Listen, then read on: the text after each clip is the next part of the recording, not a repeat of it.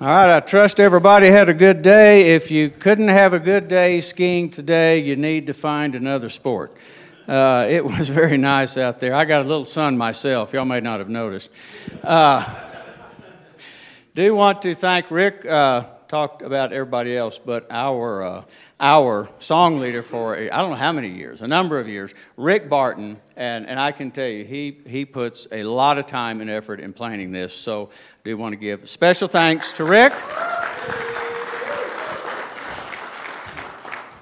and Jay and Gary and Kent. They all do a good job, and now Mr. Weinberg is among our choir and orchestra. So also I'd like to second the thanks to Dave Powers.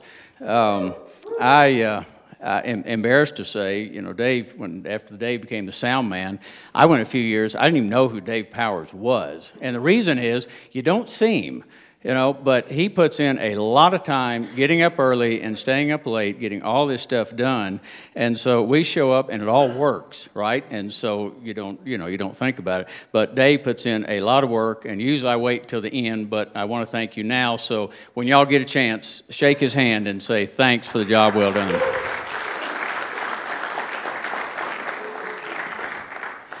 And another big thank you I need to give is to Jason Platt, who is with the church here. He's our, what are you again? You're the building steward. That's right. I keep forgetting. He's the youth pastor here. But I can tell you, I came over yesterday just to see things, and there was a lot of construction going on. And this room did not look near this good, nor did the foyer. So Jason spent the day and even brought some other members of the church in to help him to get this place looking good for us tonight. So Jason, thank you very much. I do like to give my little high ground talk, especially when we do have some first timers. When I'm in Dallas talking to people, and they say, "Well, what is high ground? What does it do?" And it's kind of hard for me to explain because it's pretty simple. It's a group of guys that get together once a year, and we do two things. One, we lift up the name of Jesus Christ, and two, we build one another up. That's it. That's what we do. And in the building one another up, to me, what separates high ground is we do have a time of sharing each evening, and we encourage that, and we do like to go deep. And so y'all, the first timers, you'll be seeing that, but we really do encourage men to open up and share whatever's on your heart, whether it's a praise, whether it's a prayer request, a struggle, whatever. We like to encourage that, and of course involved in that. Since we do encourage that, we also want to keep the integrity of high ground, and that is, we, of course, keep our confidentiality, but also this is just a group of guys coming together. So we do ask that nobody try and use this as a means of making a client list or a donor list or, whatever the case may be. That's never been a problem, and we don't want to get into that. So, so if everybody would honor that, we would appreciate it. All right, tonight we have a very special speaker, actually a new speaker, first time to High Ground. It is Dr. Steve Scheibner. Steve is an American Airlines pilot. He also has his doctorate in ministry, and his ministry, as I understand it, we just got a chance to talk for the first time tonight, his counsels promotes a lot of parenting. So, is that right? You do a lot with that and parenting, which is very important these days. He has a very very powerful testimony. Actually, Fritz Mowry met him, and Fritz called me and said, "We got to get this guy to High Ground." He does have a situation that we'll talk about later, but he is here tonight. He was going to be for the entire time, but he does have to leave about noon tomorrow. He's had a situation come up. But he is a good guy with a great testimony. He has 8 children, so he does know a little bit about parenting. With that, he's asked that we start with a short video that he has. So, Dave, if you will start the video, and after that, Steve will come up.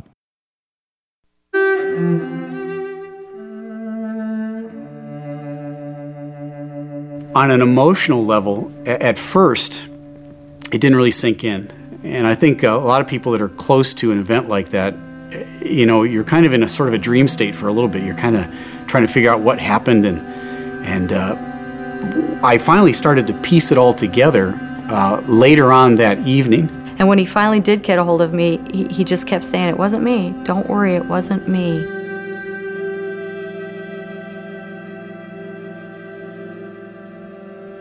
Well, I've been with American Airlines since 1991, so we're coming up on my 20th anniversary with American. I've been a pilot a little bit longer than that. I was first employed by the Navy. I flew P-3s out of Brunswick, Maine, and I was on active duty for 8 years. I got about 3,500 hours of P-3 time in those 8 years. And then I got hired by American Airlines, and currently I fly the Boeing 757 and 767 airplanes. It's interesting because you don't know what's going to happen September 11th when you're living September 10th. And I just remember September 10th because September in New England is beautiful. It's not quite fall, but it's cooler than it would be other places. And I'd taken them to the library, and I was sitting outside drinking a coffee while they were in the library, and for the first time really thanking the Lord because I felt safe. I thought, wow, we're all here and it's safe, and what in the world could ever happen in Georgetown, Maine? September 10th is a date that means, a great deal to me because I did what I normally do on September 10th. The day before I become available to go flying, and my flying is in blocks of days of availability. So I was available to go flying on September 11th.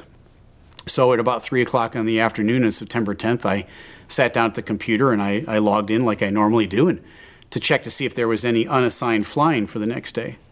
And sure enough, there was one trip that was available on September 11th. It was American Airlines Flight 11 out of Boston's Logan Airport to Los Angeles.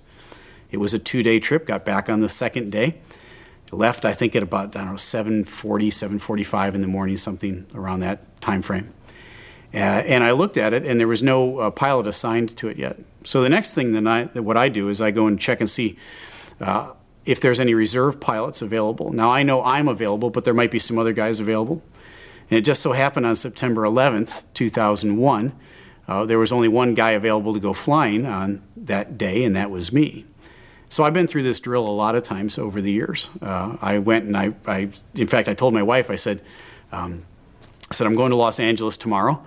I went out to the car and I opened up the trunk and I got my dirty luggage out of the trunk and I threw it in the wash machine and I packed my bags with the new clean stuff and took it back out to the car and I said, I'm going to LA. And at 3 o'clock in the afternoon, in fact, in those days, what's called crew scheduling at American Airlines would actually assign my name to that trip. I ironed his shirt, which I always do, and put his epaulets on his shoulder and found the ID and, made sure he had everything packed he needed. And we just prepare. When you're a military family, you prepare in a certain way. When you're an airline family, it's the same thing. There's just a routine and kind of a checklist you go through to prepare for Dad to leave on a trip. The final assignment comes via the phone call. So they make positive contact communication with you. It's not just in the computer. They'll call and they'll say, hey, we want to let you know you've been assigned a trip. Now, I might know that already by looking into the computer. I could already see that, but a real person will call you and say, Scheibner, it's now your trip. And now at that point, once you have that phone conversation, even if a line pilot wants to, they can't bump you off that trip. So they've only got a 30-minute window of opportunity. Once that phone call gets made, it's a done deal. I waited for the phone call. And the phone never rang, which is not completely unusual. It's not the norm, but it's not completely out of the question either. In fact, I didn't even think about it for a while. It was later on that evening I thought, hey, they never assigned that trip to me. And then I really didn't give it another thought because, well, what that means is I still get paid, but I've got tomorrow off. I'm still available to go flying, but they never finalized an assignment, so I guess I can, brush off my ambitions to do something else that day. What was taking place I was unaware of, was the fact that a fellow by the name of Tom McGinnis, who was one of those line-holding pilots, a little bit senior to me, Tom was celebrating his birthday on September 10th with his wife and his children. And Tom did what I did that afternoon, about 3 o'clock in the afternoon. He went over to the computer and he logged in and he looked and he saw that flight was open, but my name had been penciled in. And he knew he was still in that 30-minute window of opportunity. So Tom called down to American Airlines and said, hey, I just want to check with you. Am I legal to take this trip? In other words, can I bump Scheibner off that trip?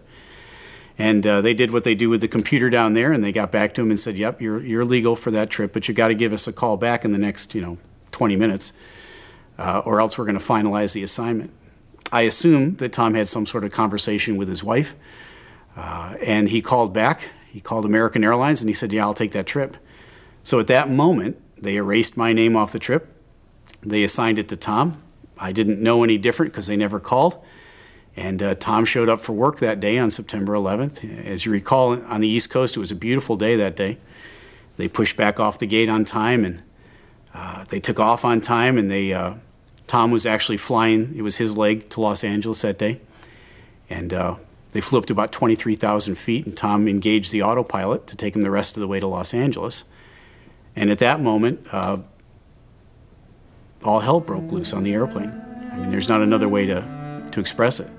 The cockpit's not answering. Somebody's stabbed in business class. And I think there's mates that we can't breathe. I don't know. I think we're getting hijacked. Which flight are you on? Flight 12. Flight 12. Okay, no, we're on Flight 11 right now. This is Flight 11. It's Flight 11. I'm sorry, Nitty. Boston to Los Angeles. Yes. And what seat are you in? Ma'am, are you there? Yes. What seat are you in? Ma'am, what seat are you in? We just left Boston. We're up in the air. I know. We're supposed to go to L.A., and the cockpit's not answering their phone. Okay, but what seat are you sitting in? What's the number of your seat? Okay, I'm in my jump seat right now. Okay. At 3R. Okay, you're the flight attendant? Our number 1 has been stabbed, and our 5 has been stabbed. Can anybody get up to the cockpit? Can anybody get up to the cockpit? Okay, we can't even get into the cockpit. We don't know who's up there.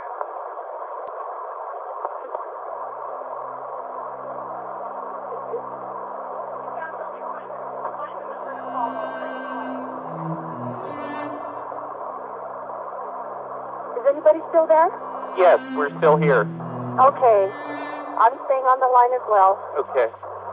What's going on, honey? Okay, the aircraft is erratic again. Bobbing very erratic. Betty, talk to me. Betty, are you there? Betty?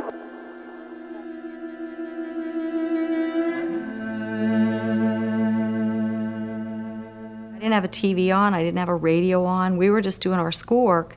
And pretty soon the head contractor called me.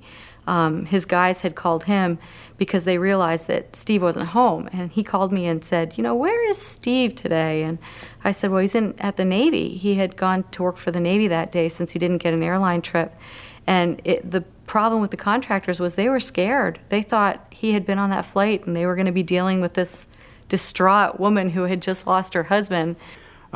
It really started to come home to me, the emotional gravity of what happened when my cell phone started to ring.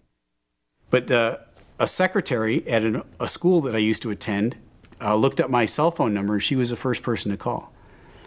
And I answered the phone, and Evie was on the end of the phone, and she heard my voice, and she started crying.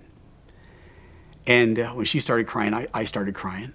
And so she was just happy to hear my voice. And it wasn't 2 minutes after I got off with her that somebody else called, friends of ours from down in Texas. And I thought, I need to get ahead of this and make some phone calls. So I called home, and I called to different places.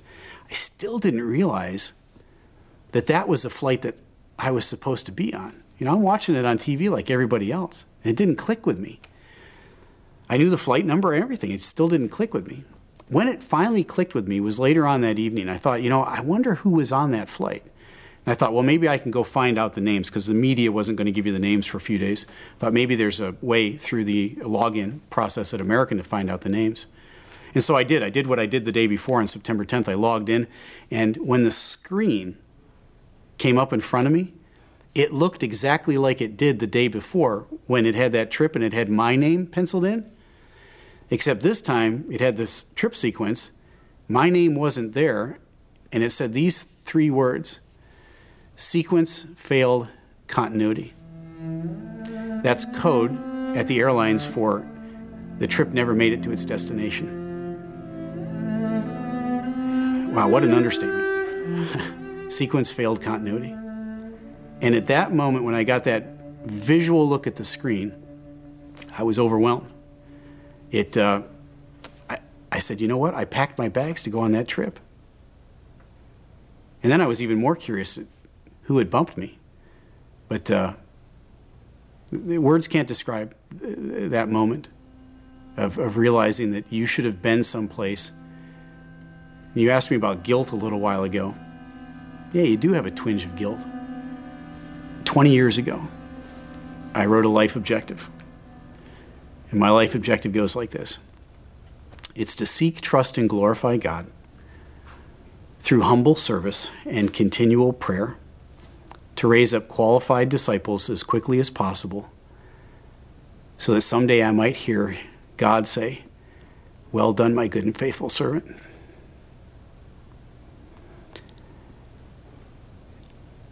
The events of September 11th took that life objective that I already had, and it intensified it for me. The fire just keeps getting hotter as I get older. But someday I want to stand in the Lord's presence, and I want him to say, "Well done." I would hate to get in God's presence and have him say, "Oh, yeah, Scheibner, I see your name's down here. Well, have a seat." I need to hear the Lord say, "Well done, my good and faithful servant." That's what's on my plate, and that's what's driving me these days.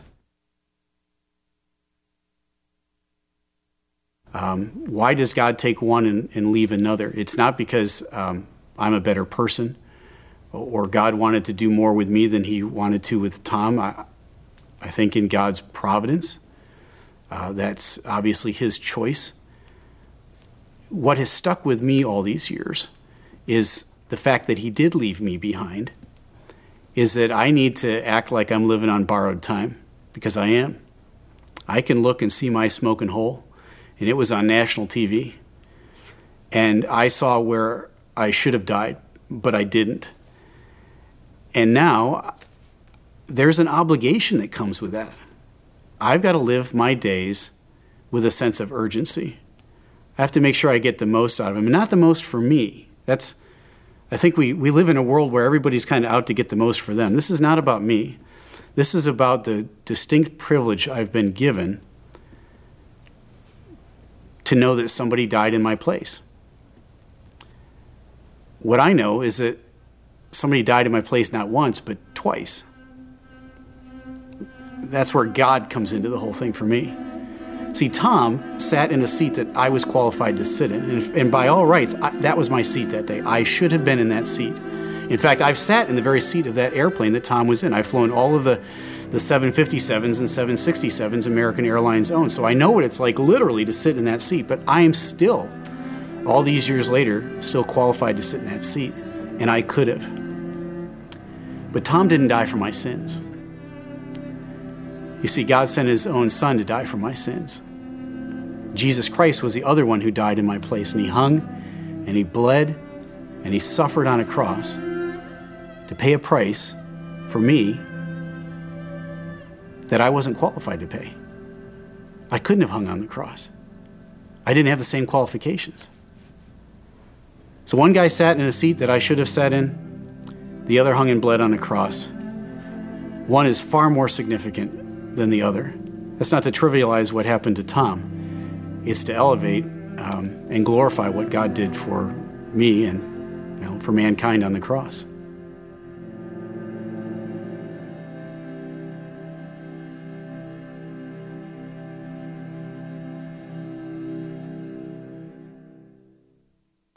You guys look like you need to exhale or something. It's okay. That film is really incredible. It's I've seen the film 400 times, and the sign of a really well-made film is that you have the same reaction every time. And I still get shook up at that point where the filmmaker takes you up on the airplane, and Betty, the flight attendant, is talking to the folks on the ground and explaining what's going on. And Betty was a friend of mine. It's hard to hear the panic in her voice. She was trying to be professional at the same time she was scared. didn't know what was happening.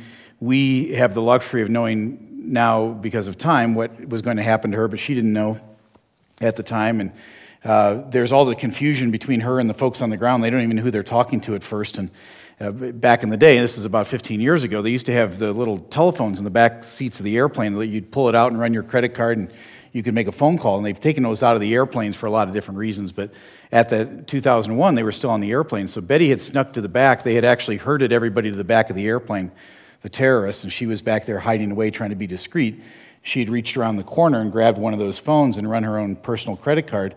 And then she was talking to the folks on the ground. So they think they're talking to a passenger at first. Of course, they find out that it's her, and that's about a 20-minute conversation. It was cut down for the film.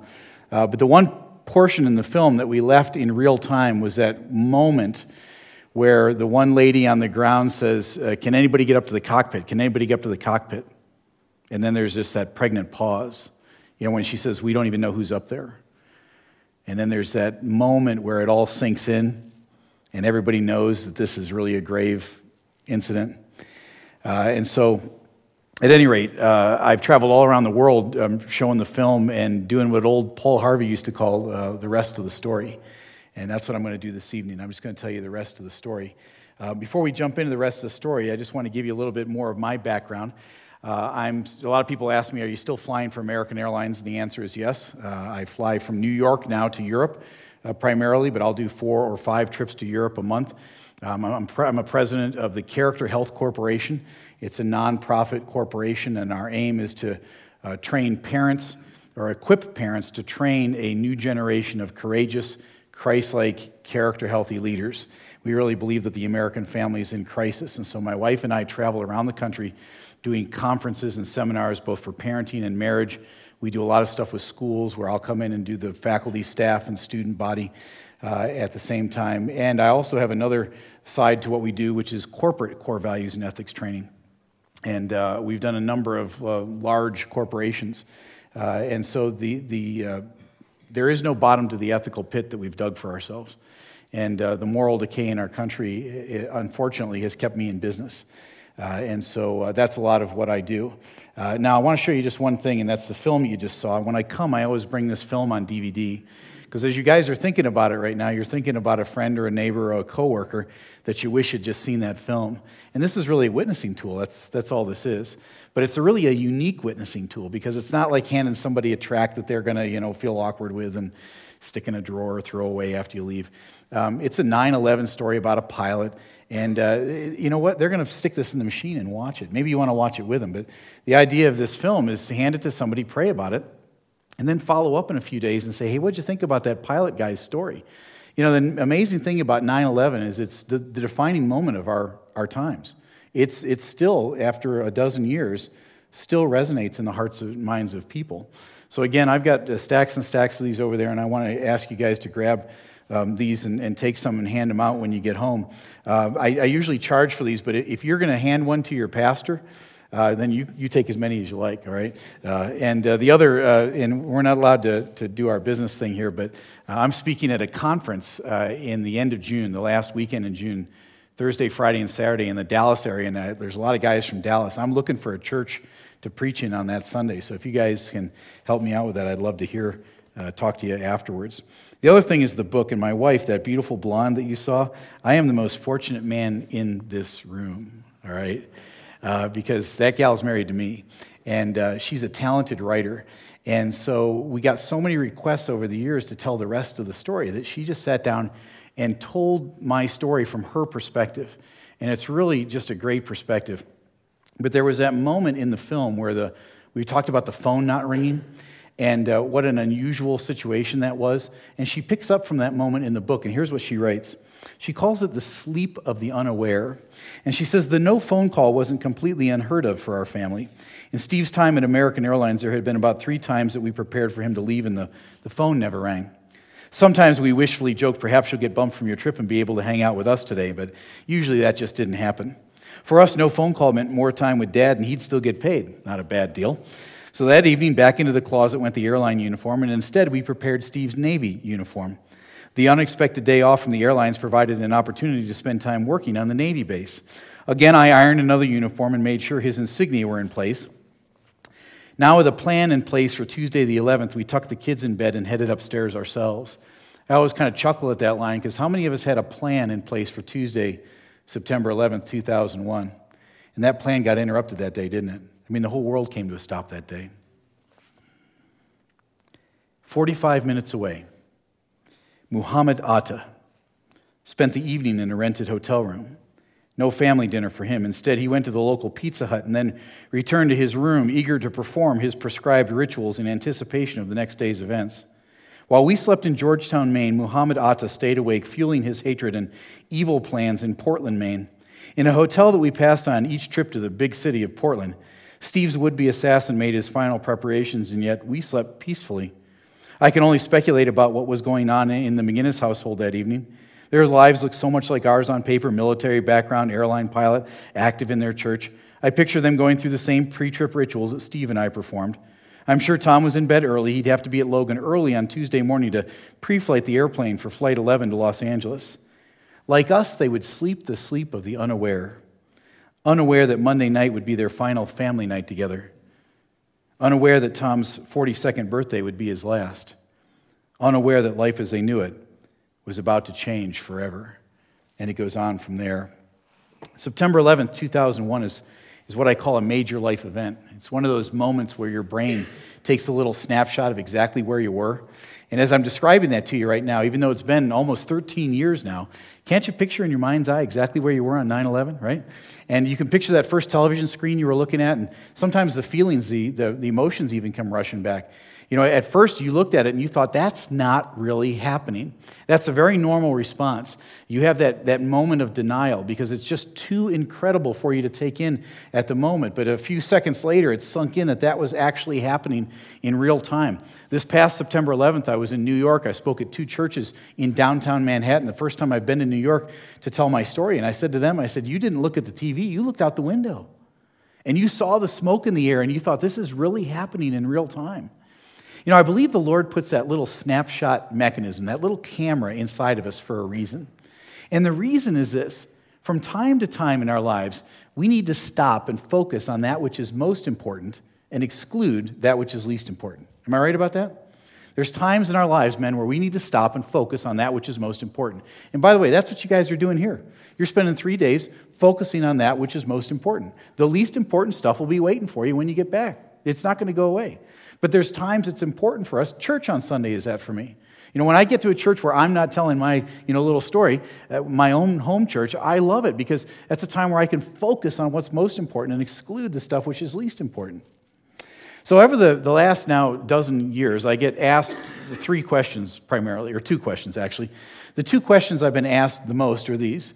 How do you like flying airplanes? And how has your life changed since the events of 9/11?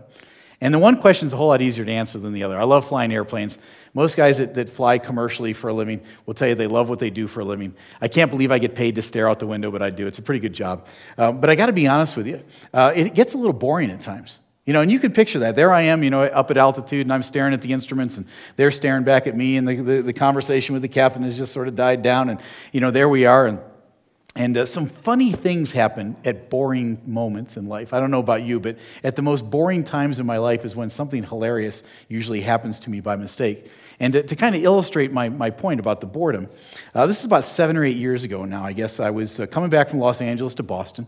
That was my normal route in those days, and we're at about 37,000 feet.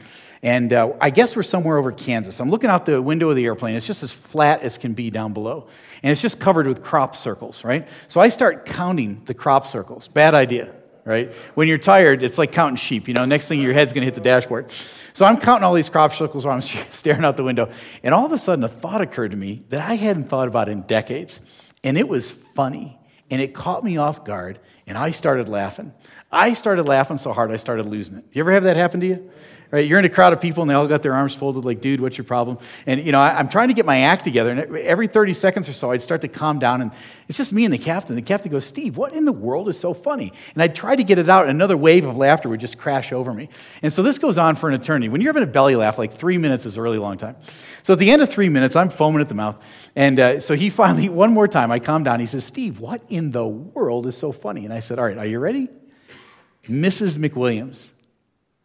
And he looks at me like you're looking at me right now, like, what in the world? I said, all right, let me explain Mrs. McWilliams. I said, Mrs. McWilliams was my 4th grade teacher, and she was not a nice lady. In fact, this gal was mean and rotten to the core. All right. Now, I know that some of you may be teachers, you may be married to teachers, you may have a teaching background. I myself am a teacher. I think what you do for a living is fantastic. But perhaps like 1 out of every 100,000 teachers ought to look for something else to do for a living. All right, that was Mrs. McWilliams. She had these 3 rulers that she had taped together, and she used that thing like an assault weapon in the classroom. You never saw this lady coming. All right, she was stealth, her shoes didn't squeak or nothing. If your fingers were over the edge of the desk, that was one of her pet peeves. She'd troll around in the back of the classroom, and she'd sneak up behind you, and she'd take that club of hers and whack, she'd neck your knuckles, and man, that would hurt when she would do that. So I want you guys to come into the classroom with me, all right? You're an 8-year-old boy. It's just outside Detroit, Michigan. It's early November, and the first snow of the season is just starting to gently fall outside, all right? Where do you guys want to be right now? Yeah, trapped with Mrs. McWilliams? Or outside? Now, the first I realized that this gal was somewhere in my vicinity was when the pain radiated from the side of my leg up to my brain. She had snuck up on me. She'd taken that big old switch of hers, and she'd whacked me in the side of the leg for all she was worth, and then she leaned over and she hissed this in my ear, and I'll never forget what she said. She said, Stevie Scheibner, you'll never make a living staring out the window. All right? Yeah. So vindication came for an 8-year-old boy. 40 years later at 37,000 feet somewhere over Kansas. All right, we needed to laugh a little bit. But that's an absolute true story. And you know what? There's a little bit more to flying a commercial airliner than just staring out the window, but it does occupy a great deal of my time. And by the way, there are more Mrs. McWilliams stories. And so I don't mind throwing that lady under the bus at all. So you come up and see me afterwards, and I'd love to tell you some more stories, all right? Here's an addendum, all right, to the Mrs. McWilliams story, because every place I travel, I tell that joke. And I'm down in Tampa last summer, and I get done, and I'm signing books over here, and this guy comes up to me, and his name's Jim. He's about my age, and he says, hey, Steve, he said, I had a 4th grade teacher, and her name was McWilliams, and she was nasty. And I said, wow, what a small world. And he said, it wasn't Detroit, Michigan. He said, it was Lincoln Park, Michigan. I just jumped up and I said, well, I only tell people Detroit because nobody knows where Lincoln Park is. I said, we had the same teacher. We're hugging each other, male bonding, right? I said, there's all these 50-something dysfunctional males out there on the planet that had Mrs. McWilliams. It's great. So now what about that other question? How has your life changed since the events of 9/11? And that's a harder question to answer. All of our lives have been impacted by 9/11, and we've given up a lot of our security and your liberties in exchange for security, and that's another conversation for another day. But life has changed. We think of the world differently than we did a dozen years ago or more. And but you don't just wake up one morning and have an answer to that question. It's a process. I think part of my telling the story is part of that process. But over the course of the years, the Lord kept bringing me back to the same place in the Scriptures. He kept bringing me back to John chapter 21. All right, so I don't know if you guys have your Bibles with you or you got them on electronics. If you do, John 21 is where I'm going to read. If you don't, that's fine. I'm going to read it to you here in just a minute. But John 21 is significant because as I began to think about what a major life event 9/11 was, I thought, you know what? It's not the only major life event we've had in this country. My very first childhood memory was when John F. Kennedy was shot. I remember where I was when Ronald Reagan was shot. I remember where I was when the Space Shuttle Challenger blew up. Many of you have those exact same memories. You can picture in your mind's eye exactly where you were. And so as I began to think about it, I thought, well, there's been other major life events. What's so significant about 9/11? And then it occurred to me that all of those major life events I just described to you, all of them pale in comparison to the greatest major life event of all time. And right now I'm speaking of the death, burial, and resurrection of our Lord Jesus Christ. There's a reason that you guys are gathered in this room and you're putting out 3 or 4 days of your life to come to this thing. And the main reason is because of the death, burial, and resurrection of the Lord Jesus Christ. We serve a risen Savior, and that's the key. Not some dead guy in a grave. We serve a risen Savior. And with that major life event in mind, I thought, what if we asked the disciples the question, how has your life changed? Right after the resurrection, maybe there'd be some insight for me, and maybe there's some insight for us. And that takes us to John 21. Because John 21 is significant. It's the last chapter written in the last gospel about the earthly ministry of Jesus Christ. And it's after the resurrection. So now we can ask the disciples a question, how has your life changed? So let me read the first 4 verses to you. It says, after this, Jesus revealed himself again to the disciples by the Sea of Tiberias, and he revealed himself in this way. Simon Peter, Thomas called the twin, Nathanael of Cana in Galilee, the sons of Zebedee, and 2 others of his disciples are together. So that's 7 for you all who are math challenged, me included. All right, 7 of the remaining 11 disciples. Now remember, there was 12, but Judas has hung himself at this point, so now there's only 11. 7 of them are gathered together in this scene. Look at verse 3. Simon Peter said to them, I'm going fishing. They said to him, well, we'll go with you. They went out and they got into the boat, but that night they caught nothing. Now, gentlemen, does this sound like a man event to you? All right? Peter gets a wild hair, goes, I'm going fishing. No thought goes into it. The other guys grunted at him and go, yeah, we're going with you, right? So they go out and they get into the boat, right? Just as day was breaking, Jesus stood on the shore, yet the disciples did not know that it was Jesus. Now the stage is set now for Jesus to teach one final lesson to 7 of the remaining disciples. What's the final lesson he wants to teach them? I believe he was trying to teach me, and I think he's trying to teach us tonight. The lesson is this. He needs to get them and me and us to stop living like someday saints and start living more like borrowed time believers. Now what's the difference between a someday saint and a borrowed time believer? Well, someday saint is that museum piece of a Christian who's always going to get around to it someday. Whatever it is that God wants them to do with their lives, they're going to do it. They're just not going to do it today, you see. They keep God at arm's length. They're the king and queen of the procrastinators. They kick the can down the road. And gentlemen, I'm looking at a lot of guys that are at my point in life or beyond, and you guys are successful. You've been wildly successful in a lot of things. Now at this point in your life, you're moving into significance. You want to leave this place a better place for the cause of Christ. Many of you guys have learned the difference between the someday saint mentality and the borrowed time believer sense of urgency. Because the borrowed time believer lives every day with a sense of urgency and purpose and passion. They know that every day on this earth, every breath in their lungs is a precious gift from God. And if you've ever had a diagnosis of cancer, you've ever been in a life-threatening illness or injury, you understand exactly what I'm talking about right now because you know for a fact that you're living on borrowed time. In fact, you can mark it on the calendar. And you're trying to get the most out of every day, and not the most for you, hopefully, but the most for the bigger picture, the cause of Christ, the kingdom of God. You want to leave this earth a better place than when you first arrived. So how is he going to get them and me and us to move from this someday saint mentality to this borrowed time believer sense of urgency? Well, he's going to ask us 3 questions. And the first is this. What are you doing here? Isn't that a great question? What are you doing here? Now, don't think I'm being loose with the text here. Jesus doesn't utter a word in the first 4 verses. He simply shows up on the shore. That's all he does. Can you tell I'm from New Jersey?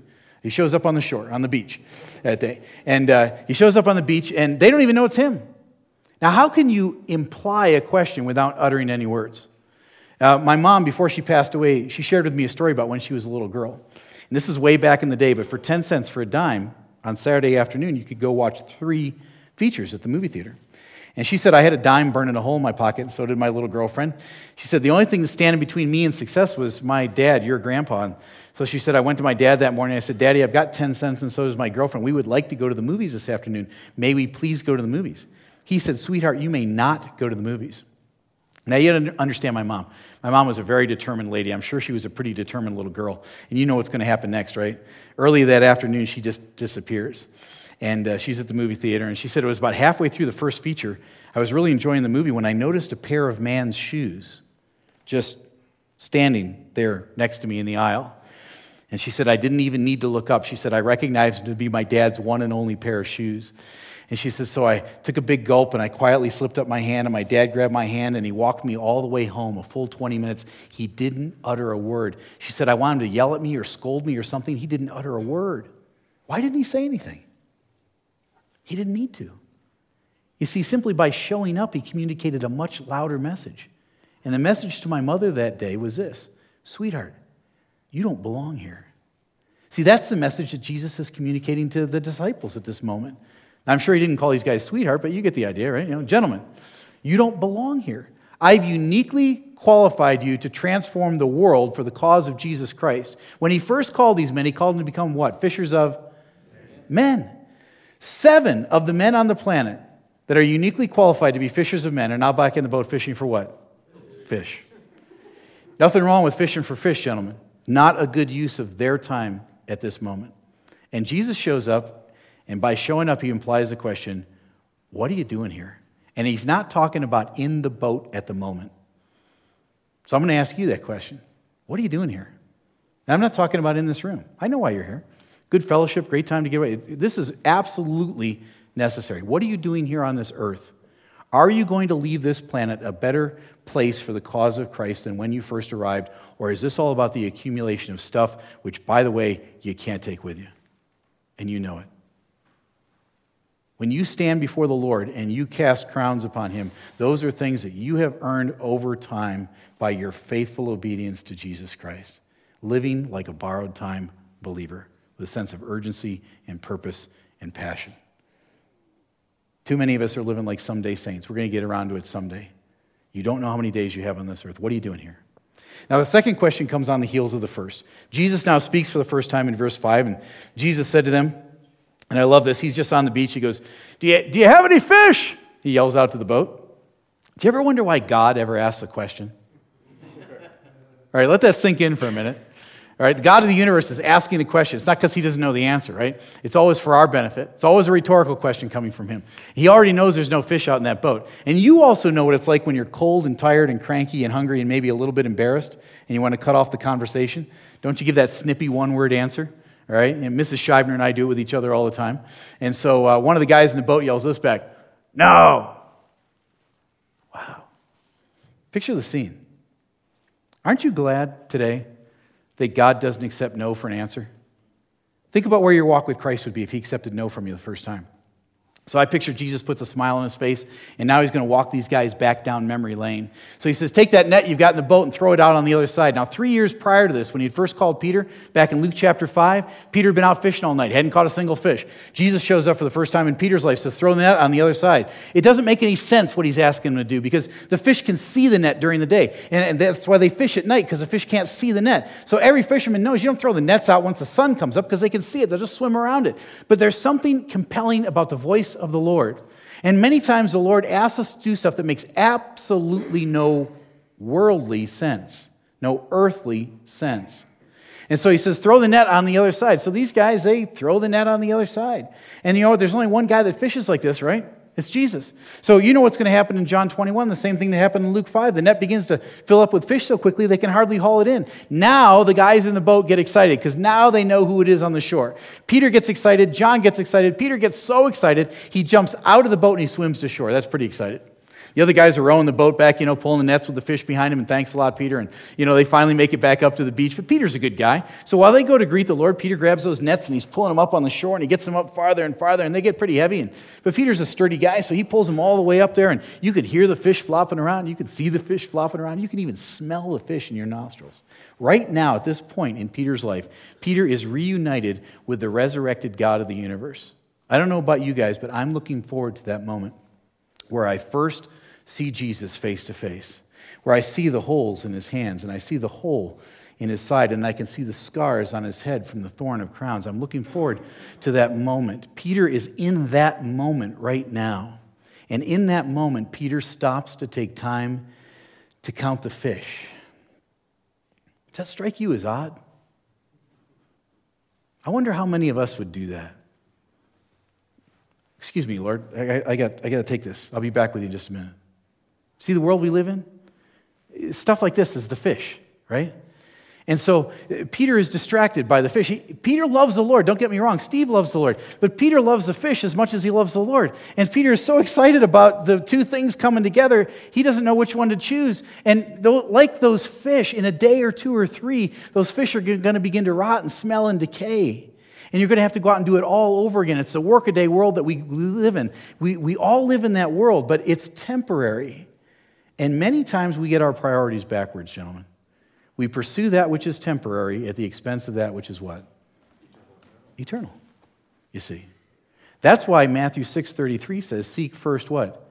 His kingdom and his righteousness, and all those little fish will be added onto you as well. We get caught up in pursuing all that other little stuff and hope that God will bless it. And it doesn't work that way. And so the second question is this: what are you fishing for in life, really? What are you doing here on this earth? And what are you fishing for in this life, really? Is it love, acceptance, peace and quiet, leave me alone, wealth? What is it? What is it you're fishing for in this life, really? And if you don't know the answer right off the top, consult your calendar and your checkbook. What you spend your time and your money on is what you're really fishing for. They already know the answer, your calendar and your checkbook. So turn the page with me, because I love verse 12. Peter counts the fish in verse 11, and verse 12 is what I call man breakfast. So Jesus said to them, "Come and have breakfast." But none of the disciples dared ask him, "Who are you?" because they all knew it was the Lord.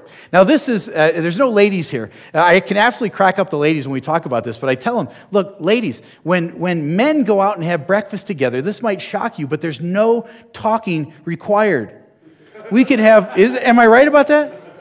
Now, trash talk maybe, but that's a different category altogether. But these guys are having man breakfast. They're sitting there grunting at each other like a bunch of cavemen early in the morning, and pass the salt's about as deep as the conversation gets. But it's much more than that. In fact, to their credit, nobody's going to be the first fool to open his mouth. This is one of those rut row moments where they know they've been caught doing something they shouldn't be doing. They've got everything they need after the resurrection, and these guys go right back out in the boat on a whim. And Jesus is just serving fish and bread. He's just having a good time, right? And he's delivering these powerful messages. Do you ever wonder when Peter got it? We bash Peter a lot, and we identify with Peter a lot, don't we? Because we're all thick like Peter. And there's all these episodes where Peter just doesn't get it, and then there's another episode where Peter just doesn't get it. And here's another one where it doesn't seem like Peter is quite getting it. Next time we see Peter in the scriptures, by the way, he's the head of the church, and he's leading thousands to faith in Christ. So somewhere between this episode and when we see Peter next, he gets it. Here's my conjecture. I think he gets it in verse 13. Verse 13 is what I call a flyover verse. If you don't stop and linger at verse 13, you're going to miss the significance. Take a look. Jesus came and took the bread and gave it to them, and so with the fish. Okay, Steve, I'm lost. We already know what's on the menu. What's the big deal about verse 13? He's just telling us again what's on the menu. Well, we do know what's on the menu. Bread and fish, bread and fish. We've been told that now 3 times. But this one's different. It's because of the action that goes with it. I want you to put yourself in the shoes of these 7 men just for a minute. Last time, where were you the last time Jesus took a piece of bread and broke it and handed it to you? Yeah, it was about a week ago for you. So suppose that was a major life event. Last time Jesus took a piece of bread and broke it to you, you were in the upper room. We know it now as the Last Supper. Last time he took a piece of bread and broke it and handed it to you, what did he say? He said, "This is my body, broken for you. Do this as often as you gather together in remembrance of me." Nothing in there about going fishing for fish. Everything in there about going fishing for men. Everything in there about transforming the world for the cause of Jesus Christ, like a borrowed time believer with that sense of urgency and passion. After the resurrection, they had everything they needed to know. And these guys go right back out in the boat. And without a word, Jesus delivers the most brilliant message yet. He simply takes a piece of bread and looks him in the eye and hands it to him. And had it been me, I would have cried like a little baby. I call this the first communion service. No pomp and circumstance. Jesus just takes a piece of bread and hands it to him. These guys got it in verse 13. They knew exactly what he was communicating to them at that moment. But to drive the point home now in verse 15, 16, and 17, Jesus turns his attention to Peter. Peter was the natural leader of the group. The other guys would follow. He turns his attention to Peter, and he asks him that now famous question. "Simon, son of Jonas, do you love me more than these?" You're familiar with that question, right? You hear it preached all the time. In fact, he asked him that question 3 times. Now, I don't want to spend time to go into all the Greek and all that, but they're talking at cross purposes with each other. Jesus is asking for an agape type of love, a higher love. Peter comes back with phileo, a lower type of love. And the point is this: he asked him that question 3 times, and the real question is this: what do you love more than Jesus? Because the these that he's talking about could be any number of things. It could be the other men that are there. It could be the distractions of life. Peter's pretty distracted. Or it could be our 153 large fish flopping around in our nets during our silent man breakfast. It could be that. It could be any of those things. Now, here's my vote. And if you read commentaries and so forth, you're going to get a lot of different opinions on what it is. And that's great. Read all of that stuff. My vote is this: I think it's the fish, for what it's worth. I think Jesus takes Peter by the shoulder, walks him over by the nets, and says, Peter, do you love me more than these? Because Peter's excited about those fish. He took time to count those fish. And the third time Jesus asked him that question, it says Peter was wounded. But sometimes God's got to wound us to get our attention, right? What do you love more than Jesus?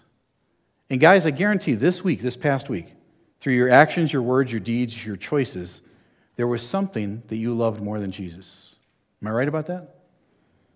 Slip up your hand if there was something you loved more than Jesus this week.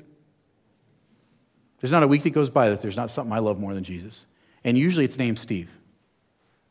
Just being honest with you. I love me a lot. The Lord brought all three of those questions into my life on September 11th, 2001. How did he do that? By showing me my own mortality. At the time, I was pastoring a church up in Maine. I was flying for American Airlines. I had a growing family. I would have told you I was right dead center in the middle of God's will, and I was. But at the same time, I was beginning to settle in like a someday saint. I was telling my church up in Maine, folks, you're going to bury me behind the church someday. This is my life's work. This is it. This is what I'm doing. And I was thinking in the back of my mind, even God couldn't take me away from this. He brought me here to be a pastor, and the Lord had something much bigger for me to do. But I didn't know it at the time. He saw me settling in as that someday saint, and he needed me to live with that sense of urgency and purpose and passion. So he showed me my own mortality. He showed me how fleeting life can be. And I'm here this evening to tell you, I know what it's like to have somebody die in my place. Not once, but twice. And once was enough. You see, Tom, the pilot who bumped me off that flight, he'd be the first guy to tell you that he did not die for my sins. Now, how can I say that with confidence? Here's the silver lining on this little dark story. Tom had a solid testimony of faith in Jesus Christ.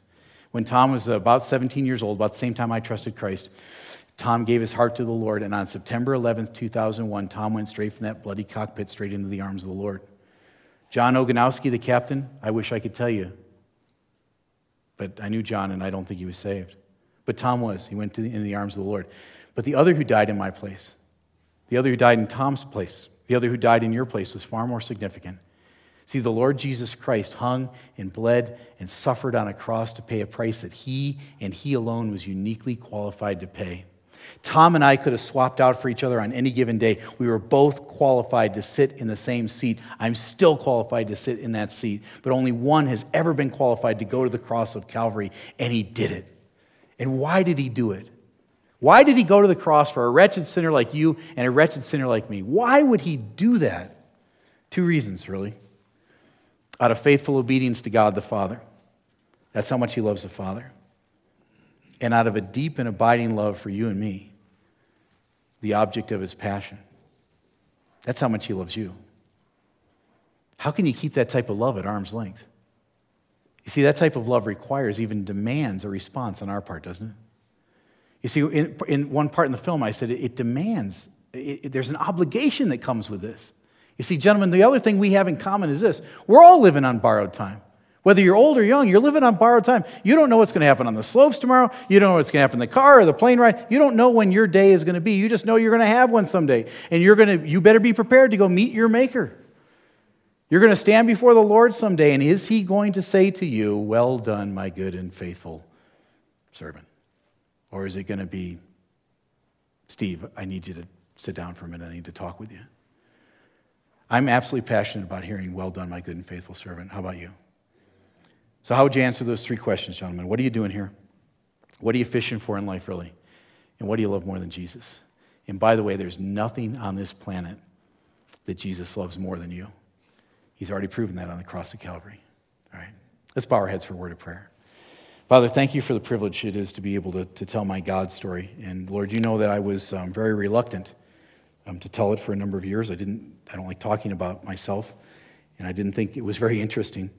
And Lord, you literally shoved me out the door with this film. And Father, thank you for the hundreds I've seen come to Christ and the hundreds I've heard of that have come to Christ.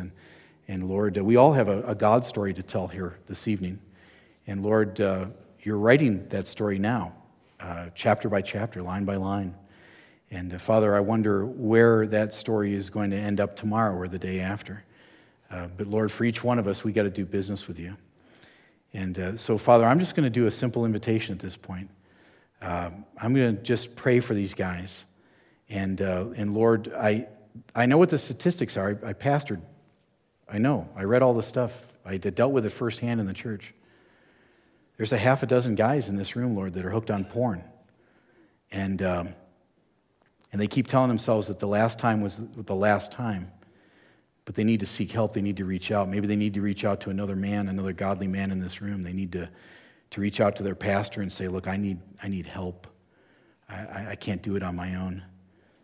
Lord, some of our marriages are failing. Some of our relationships with our children are so strained we can hardly stand it. Lord, we are men and we are weak, and we can't do it on our own. Yet, Lord, we try to sometimes, and that's vanity and pride. So, Father, I pray for my fellow men here in this room that you would help me and all of us, Lord, to deal with you and to live with that borrowed time believer sense of urgency, at the same time understanding that we need to come and deal and do business with you first on a ground level basis where you deal with us in our hearts so that we've got something to offer somebody else, not an empty cup, but out of the overflow of a full spiritual cup. So, Father, I pray that you'd fill these spiritual cups here this evening. And we pray all these things now in Jesus' name. Amen. Randy, I'm going to hand it back to you. Thank you, sir, for the opportunity.